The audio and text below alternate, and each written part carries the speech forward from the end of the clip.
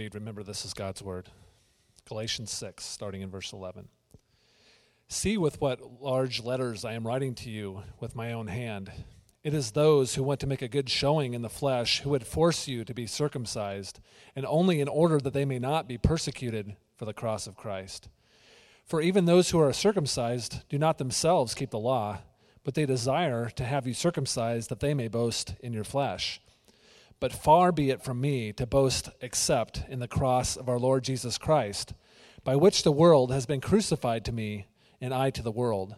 For neither circumcision counts for anything, nor uncircumcision, but a new creation.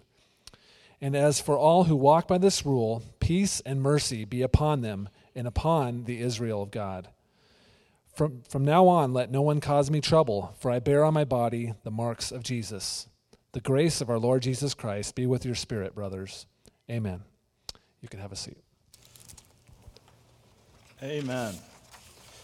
All right, we're at the finish line.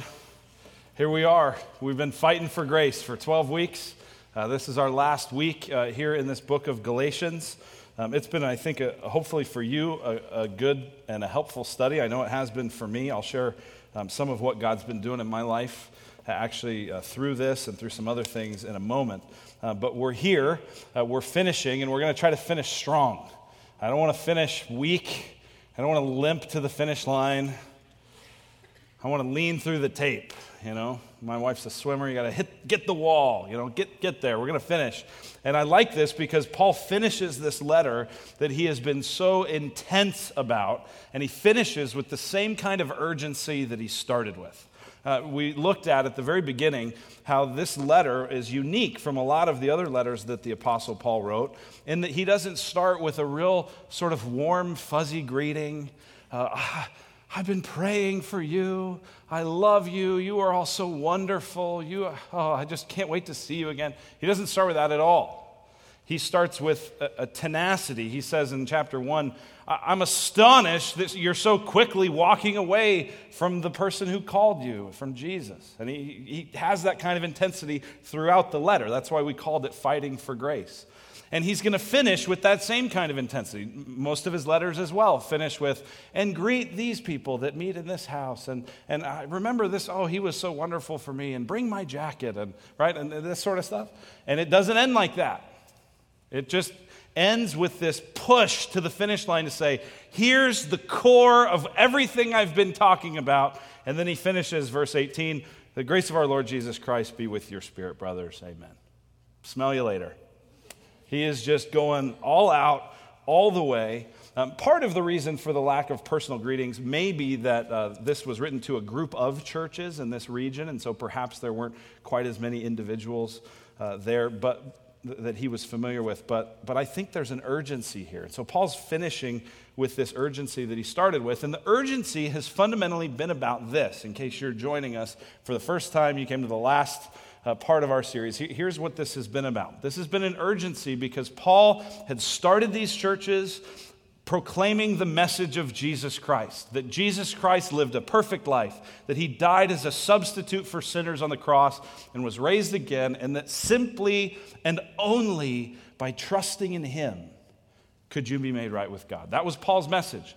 And onto that had come these men he calls the Judaizers, these men from Jerusalem who had come in to spy out their freedom, and their message was Jesus plus. Now, in our day, there's a lot of Jesus plus messages out there, aren't there? A lot of Jesus plus. Jesus plus giving this much amount of money. Jesus plus attending church with this level of frequency. Jesus plus avoiding these kinds of rated R movies. Jesus plus, on and on, whatever it is. And that, a short way to call that would be legalism, moralism. It's religion by works. Now, in this particular case, the Judaizers, they were trying to get the people in Galatia to be circumcised, to eat kosher, and to adopt Jewish law and custom. In other words, they wanted them to become Jewish. It was Jesus plus. And so Paul had been fighting throughout this letter. He started the first couple chapters talking about just his own experience with it. He talked in chapters 3 and 4 about theologically why this is true, that you can only be made right with God, that's how it's always been. And that's kind of the vertical piece, how you can get right with God. In chapters 5 and 6, he began to look horizontally and say, okay, if this is true of us, this should impact how we live and how we treat one another. And now he's going to wrap a bow on it. He's going to conclude this. He's going to say, if you get nothing else, get this. And he clues us into that in verse 11. Look at verse 11. He says, see with what large letters I'm writing to you with my own hand. Paul used the custom that most people in these days who would write letters would do. We don't know exactly why he did this, but this is a common thing he did in all of his letters where he would use dictation. He would dictate the letter and someone else would write it down. And at this point at verse 11, Paul grabs the sheet of paper, says, I'm writing this last part by myself. We're not exactly sure if this is just verse 11 or if it's this whole section. Most commentators seem to think it's probably the whole section. And Paul is saying, see with what large letters I'm writing to you with my own hand. Now, he would sometimes write in his own hand just so people wouldn't forge it. You could know, okay, this is really Paul's signature. And the large letters, people going, well, is that because he had bad eyesight or just was a lousy writer or penmanship was bad? I mean, what was this? It seems like what he's saying is, this is a big deal. It's like when you text someone in all caps. Some of you just use all caps all the time in your email and text, and we think you're yelling at us. Okay, stop that. Just when it's emphasis, right? So Paul is grabbing the sheet and going, all caps, this is important, don't miss this. So you may be tempted at this point, especially if you've kind of tracked with us to go, week 12, here we go again. You got to get this. Paul is going to bring this home. And here's fundamentally the question that he is asking the Galatians. And it's the same question that he's asking us. It's the question he's asking you and me. The question is, what are you boasting in? What are you boasting in? What are you standing on to give you assurance of some sort of good relationship with God? What are you, the word means to take pride in, or the King James will say to glory in. What are you glorying in? What is at the bottom of your understanding of why you can relate to God? What are you boasting in? And Paul will say, you're boasting in one of two things, and he's calling you as he concludes this letter, and I'm calling you by the power of God's Spirit to this letter to make a choice. Where are you going to boast? Will you boast in yourself? What Paul calls the flesh, the power of your own willpower and your own doing. Will you boast in yourself, or will you boast, as it says in verse 14, in the cross? So Paul concludes this fundamentally asking that question. And the way he asks this question is by comparing the ministry of the Judaizers to his ministry. He says, you want to boast in the flesh? That's what they were doing. And he gives a case study, some descriptions of what they were like.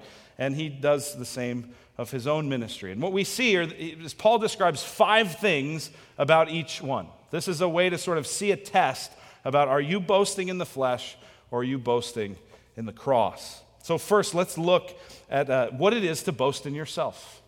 And this should be very familiar to most of us because we spend much of our life boasting in ourselves. And so Paul notices a couple things about these Judaizers who, what they're standing on is not Jesus alone.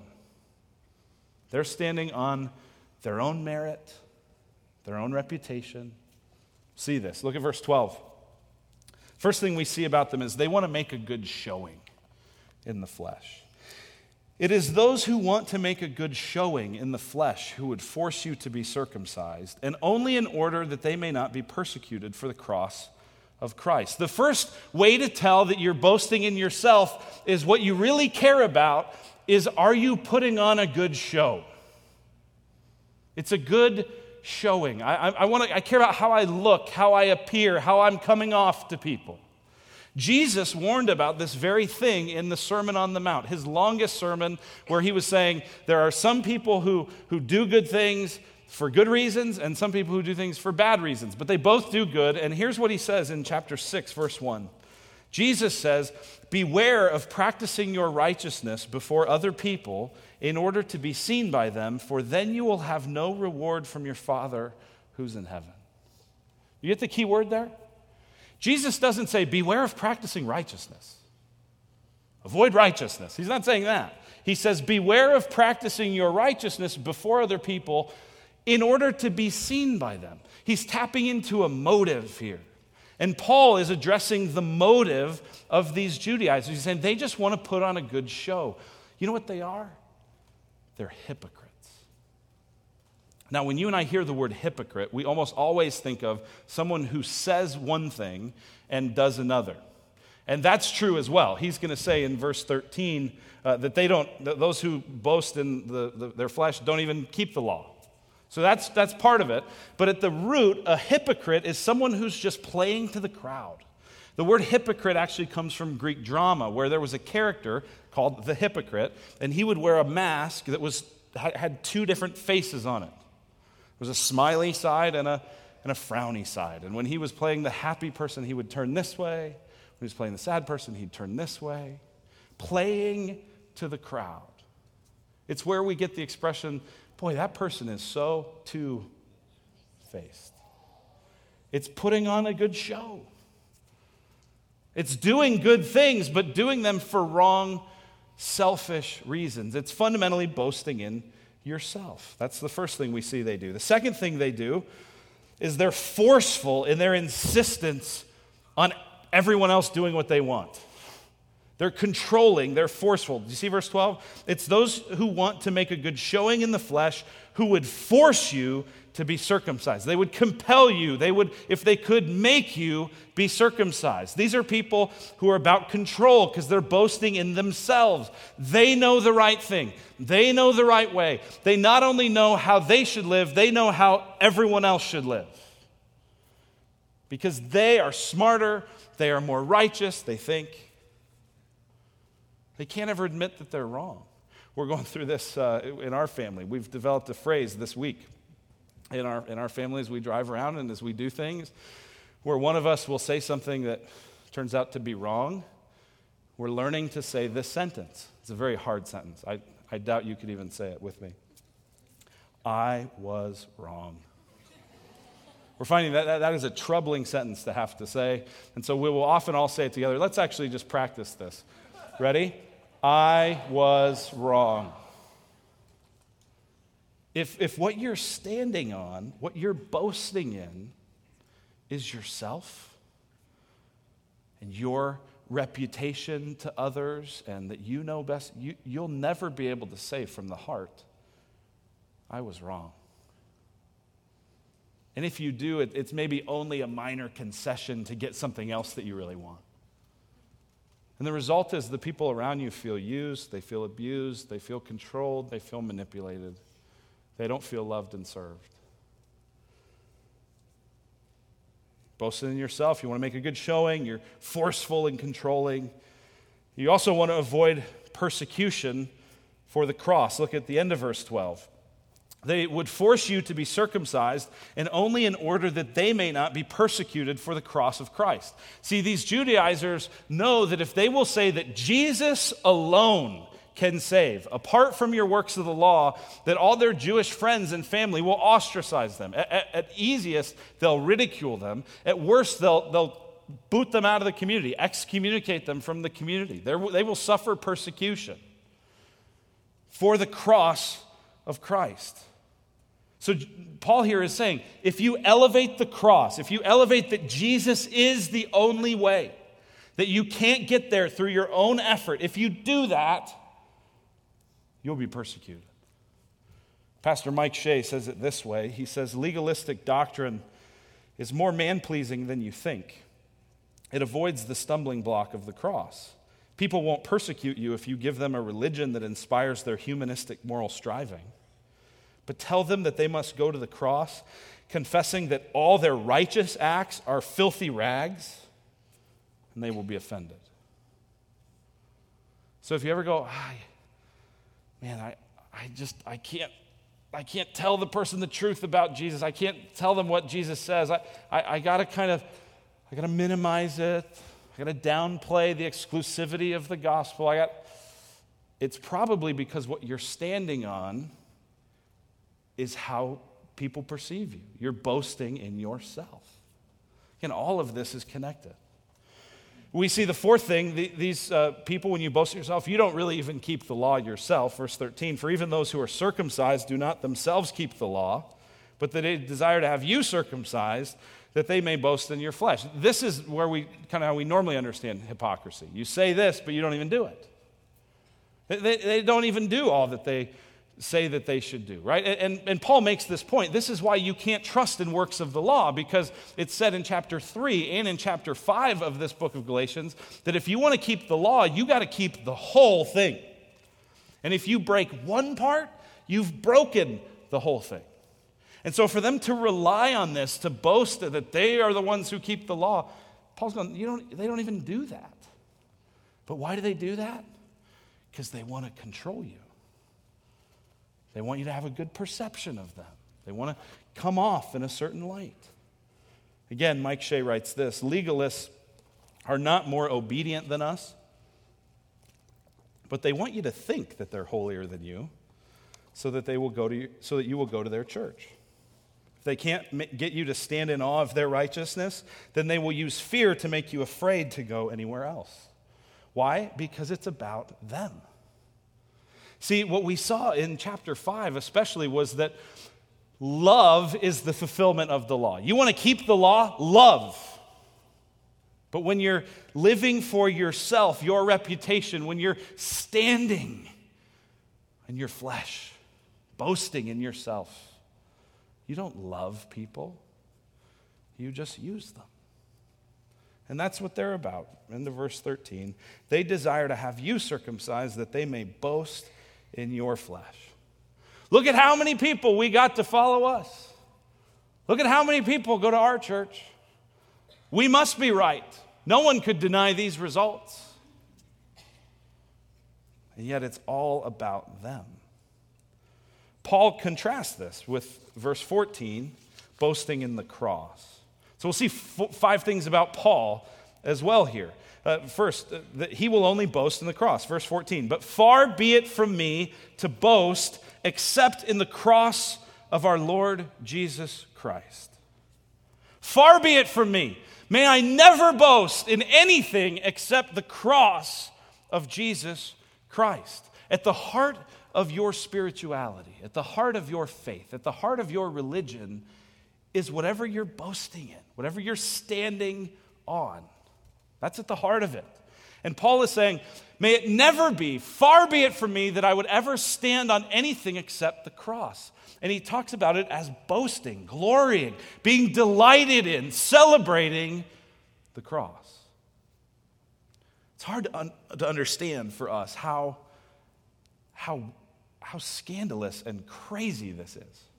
Okay, because we come into you come into a building like this, there's a beautiful wooden cross, and many of you have beautiful crosses around your neck, and some of you have a very ornate and well-designed cross tattooed somewhere on your body, and we're used to seeing crosses as things of beauty.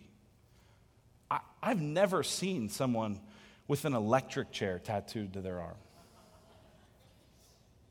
What Paul is saying is the thing that thrills me more than anything, the thing that I am going to stand on is the most horrible symbol of execution in human history.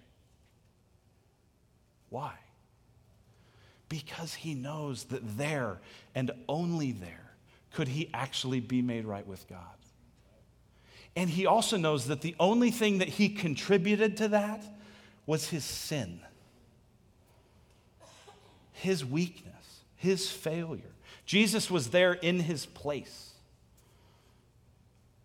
That's all he brought to the table. And so he's willing to boast in that. That's his whole ground that he's standing on.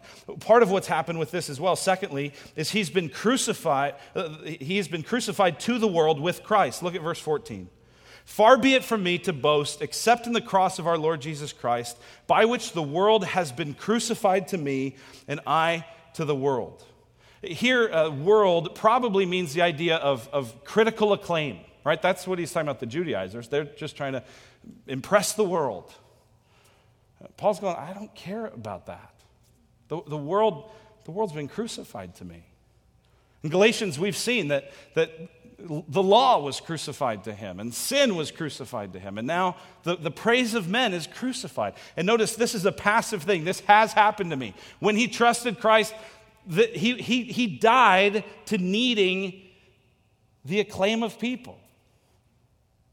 It has happened. It's a past completed action with ongoing results. He is united to Christ, and that's all that matters. And if this happens to you, you become unstoppable in your boldness. I want to share with you just briefly a short video. It's about 2 minutes. It's from Pastor Matt Chandler. He's actually the president of the Acts 29 network, the church planting network that we're part of.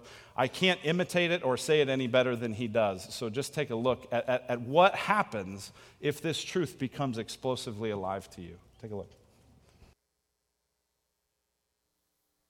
Let me give you a biblical example of this freedom.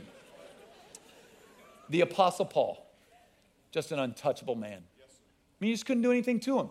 Just unfazed. And this is a man that was hard-pressed.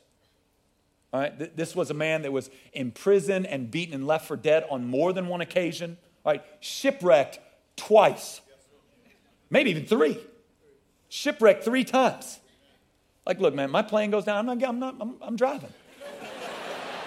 3 times shipwrecked. And then one of my favorites, he's shipwrecked, gets to an island, gets bit by a snake. Now, at what point are you not going, Lord, are you serious? I'm doing your work. But you couldn't touch him, right? We'll kill you. To die is gain. We'll leave you alone. To live is Christ. We'll torture you. Well, I do not compare the sufferings of this world to be compared to the future glory. We'll put you in prison. Well, give me a hymnal. I'm going to convert all your guards and sing the worship when I'm done.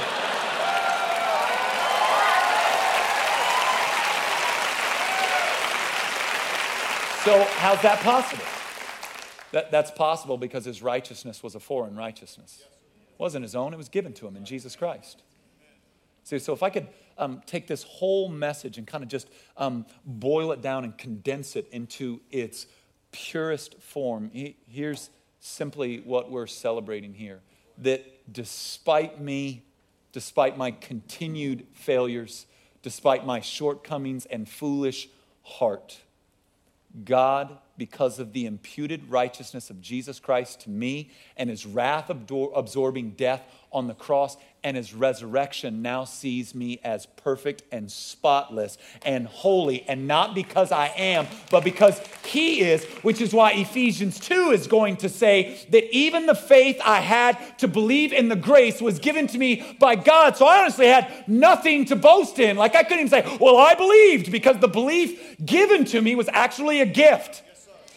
So that God so owns the glory that everything is his. That's why no one should walk with a swagger in the kingdom, and no one should walk with a limp. Amen, right? That's exactly right. And if you don't listen to Matt Chandler, you should. He just started preaching Galatians. Have fun with that. You'll get to hear how it's actually supposed to happen. But I love that. Paul, you can't stop him. He's been crucified to the world. He's been crucified. I don't care. I'm living for Jesus. That's all that matters. That's wonderful. You see what truly matters in verse 15 to Paul is not circumcision or uncircumcision. It's new creation. Look at verse 15. For neither circumcision counts for anything, nor uncircumcision, but a new creation. He said a similar thing in chapter 5, verse 6, where he said, circumcision doesn't matter. Like don't take pride that you got circumcised, and don't take pride that you didn't. What matters, he said in chapter 5, verse 6, is faith working through love. Here he says what matters is a new creation. And when you are made new, the biblical idea would be you're born again. The old passes, the new comes. The resurrection is a perfect symbol of this. You're a new creation. It comes out in love. And what happens is you stop caring about the externals and you start caring about the heart.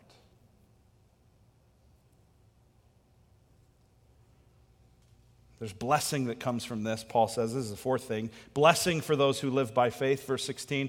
And as for all who walk by this rule, peace and mercy be upon them. There is peace if you will walk by faith in Christ. If you will walk boasting only in the cross. There's peace there. Because you don't have to keep up a reputation. You don't have to keep up honor. You don't have to keep up what does everyone think of me and live in that hall of mirrors. You're boasting in Christ. I'm alone. There's mercy there. You walk apart from this rule, there's not peace, there's not mercy, but there's blessing for those who walk by faith. And then finally, you see that this enabled Paul to suffer greatly for Jesus' sake. Verse 17, from now on, let no one cause me trouble. He's like, guys, uncle, can we stop talking about this? Like, can you just get it by now? Leave me alone about this issue. He says, for I bear on my body the marks of Jesus. He's saying, I have scars and bruises because of what I've taken for Jesus, because I've boasted only in him. I got bigger things to worry about. And you keep falling into this. I've been willing to suffer for Jesus. I love how Scott McKnight says it. He says, the Judaizers had a fleshly mark, circumcision, but Paul had a better one, persecution. Both get a fleshly mark. One is all about you, the other one is all about Christ. So where are you boasting? That's the question. Are you boasting in yourself, or are you boasting in the cross? Are you fundamentally worried about propping yourself up so that you could get whatever you think will satisfy? Or are you admitting, I'm weak, helpless, I only need Jesus? I want to finish today by just kind of sharing a God story. We call them God stories around here. A lot of times we'll interview somebody just about how is God at work in their life, what has God been doing. So I'm going to interview myself. Not really. But I do want to just share with you some of what God's been doing in my life in the last couple weeks that really relates, I think pretty clearly to this. And so a few weeks ago, some of you that were here will remember that I wasn't here. John Benzinger preached, and I was with a team, a couple guys from our staff and from some of the other congregations of Redemption. And we were in Seattle for a thing called a Redemption Group Immersion. And Redemption Groups is a program that seeks to help apply the gospel to people who are dealing with sin and suffering. Okay, how many people deal with sin and suffering? Okay, right? Everybody, right? So this is, some people are more aware of it than others, but this is a program for that. And a big part of our heart as a church has been, we'd like to create an environment where we could help people dealing with that. People especially who know, I'm dealing with stuff, I need some help. And so we went up there, and my sort of hope about it was that we could go and kind of observe how this works and then bring it back. They didn't let that happen. The people that run this, they call it an immersion for a reason. And they basically said, listen, if you were here to just sort of learn how to do redemption groups and then go take it back to your church, that's not what's going to happen. What you came here for, even if you didn't realize it, is to go through a redemption group. And so they took this program that would normally go 10 or 11 weeks and condensed it into 4 days.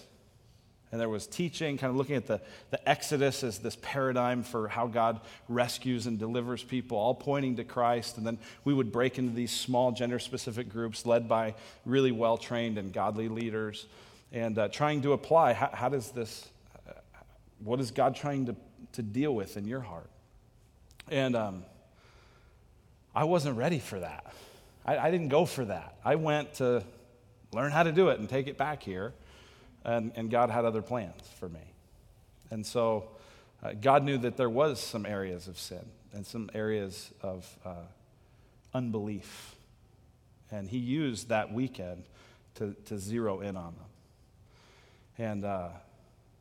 And the main thing that he revealed through the course of this whole thing, would take a lot longer to explain kind of all that happened in those 4 days. But essentially what the Lord zeroed in on was that I had, at least for a decent season leading up to that immersion, really been relying a lot on myself and was filled with self-sufficiency and pride that would often take different forms. And these are kind of like, it's not like big, obvious, like everybody sees this. It's a subtle, dark, insidious kind of sin of the heart. And essentially, I mean, it reveals itself in prayerlessness. I'll confess this to you. This is, again, to my shame. There have been weeks where the first time I pray on Sunday is on stage. That's not common, that's not regular, but that's happened. And that's wicked. That's self-sufficient. It's come out in an attitude of entitlement in my family, and in our church, of going, I want things a certain way, that's how they should be. And if it's not that way, then I'm going to grumble, and I'm going to, even if it doesn't come out just in my heart, I deserve better. And so it sort of had come out there. And here was probably the worst part that came out, is, because none of that's new to me. Like, I've known that I struggle with that for a long time. The really dark part was I had kind of made peace with it. I had kind of just accepted it. Like, well, just how I am. I just struggle with prayer. I just like things a certain way. I'm a type A personality. And I had just, and this process revealed, I had just sort of accepted it, rather than seeing it as an offense to God and fighting it and repenting of it. In fact, there was this one time when we were sort of, everyone was asked, like, hey, what are you struggling with? Or whatever, that kind of, not exactly, but. And no one was saying much, so I threw something out there. And they asked me, and this just nailed me. They said, now, are you confessing sin right now? Or are you just making conversation? And they were exactly right, because I said it in a flippant way. I struggle with this. Kind of like and I just don't care. And it was like, do you actually want to deal with that? No. And God, it was like I was wrestling the Holy Spirit, and he just wouldn't let me off the mat. I would come up for a breath, and he'd slam me back down. And I was reminded how much God hates pride. I shared a bunch of that last week. I've been in this just processing this for a few weeks, and it led to a real sweet time of repentance and of acknowledging that was true, and that's not honoring to God. It's not who I want to be as a man, as a husband, as a pastor, and to see that the greatest joy I could have is in the presence of God. In his presence is fullness of joy. And so it was this time of repentance and renewing. But here's what I saw. I saw that I had drifted into a place where I was boasting in myself. While I'm teaching a whole book on not doing that. Even priding myself on, I'm someone that gets the gospel. And I saw I didn't get it as deeply as I thought. And my guess is you don't either. So I don't share this just as some sort of therapeutic, like, this will make me feel, believe me, this doesn't feel good to talk about. I realize I'm handing some of you stones to throw at me. They even asked, they said, what would it look like if the people of your church saw limping Luke instead of just, I got it all together, Luke? And there's a scary part of that, honestly. But they also said, which do you think God would be more likely to pour out his power on? Yep. And so I want to tell you that, because I think that we all have some wrestling to do with whether you're boasting in yourself or in the cross.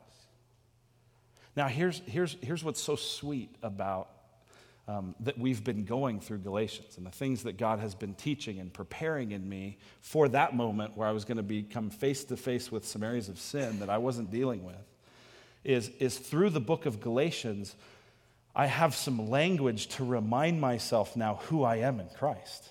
That I don't have to stay there. Jesus died as a selfish, arrogant jerk in my place. He took that for me so that I could have a new identity in him.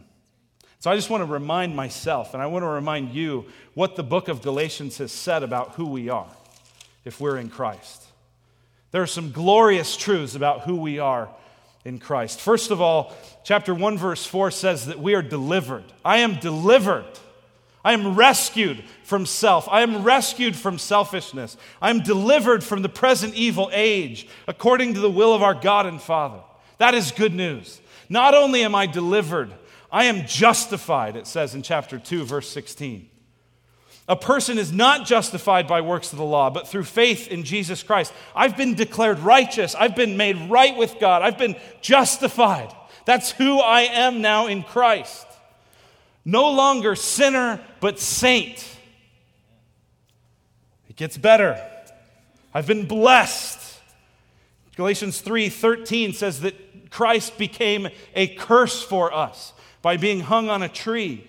Verse 14 says, so that in Christ Jesus, the blessing of Abraham might come to us. I'm blessed in Christ. Ephesians 1 says that I already have every spiritual blessing in the heavenly places. Chapter 4 tells me I'm adopted. I'm a son of God. God sent forth his Son, chapter 4, verse 4, born of woman, born under the law, to redeem those who are under the law, so that we might receive adoption as sons. See, God loves me so much as a son that when he sees me in this place where I'm tolerating my sin and I've made peace with it, he isn't going to let me do that. He loves me too much. He disciplines the one he loves. And so he uses his word and his spirit and his people to say, Luke, I love you. You are my son. And I am not going to let you have anything other than the best. And what's best for you is me. I'm also an heir. I'm an heir with Christ. It says in chapter 4, verse 7, you're no longer a slave, but a son. And if a son, then an heir through God. That means there is an inheritance for me. There is an inheritance for those of you who are in Christ. You get God forever. You're an heir. You're also free. 5:1 says, for freedom Christ has set us free. You have true freedom to be who God made you to be. Freedom from sin, freedom from self, free now to love one another. And so I'm also now a servant. That's who I am in Christ. It's not just that I have the option to serve. I am now, by identity, a servant. 5:13, you are called to freedom, brothers. Use that opportunity, not for the flesh, but through love, serve one another. I also don't have to be led by myself, but I can be led by the Spirit. Chapter 5:16 says, walk by the Spirit. Chapter 5:18 says, but if you are led by the Spirit, you're no longer under the law. I don't have to depend on myself. I can cast my anxiety on Him because He cares for me. I can go by His power into areas that I would be way too afraid to deal with. That's who I am now. I'm Spirit-led. And then finally, 6:15, what we just looked at, I'm a new creation. The old Luke has died. Put your name in that sentence if you're in Christ. It's not who you are anymore. You're a new creature. The old has passed, the new has come. So the challenge of walking by faith is the challenge to become who you already are. This is who you are. You're delivered, you're justified, you're blessed, you're adopted, you're an heir, you're free, you're a servant, you're Spirit-led, you're a new creation. That's great news. Does any part, like if you want to stand up and shout about that, that's fine with me. I mean, that is good news. And And I can go deep into a place of honesty before God and honesty before you about my sin. And that's real, and that's ugly. But I can come up out of that into who I am in Christ. That's the fight I'm fighting. And I think that's what it is to fight for grace. Will you join me in that fight? I know that you have sin in your life you've made peace with. I know there are areas where you are boasting in yourself and in your reputation, just like me. And yet, don't let, well, we all do it, be an excuse to just do it. There is a better life living out who you are in Christ, boasting in the cross. Let's go there. Amen? Let's pray. Lord, we come before you, and I come before you acknowledging my sin and acknowledging that in many ways I love myself more than I love you. And I thank you for the work of your Spirit to cleanse and renew and redeem that. I thank you for the promises we've read in this book of Galatians. I pray that they would wash over us and renew us and give us ways to fight for grace. Lord, we love you, and we pray in Jesus' name. Amen. Amen. Well, I think it's absolutely appropriate to respond. We're going to do that. The band is going to come, and they're going to sing.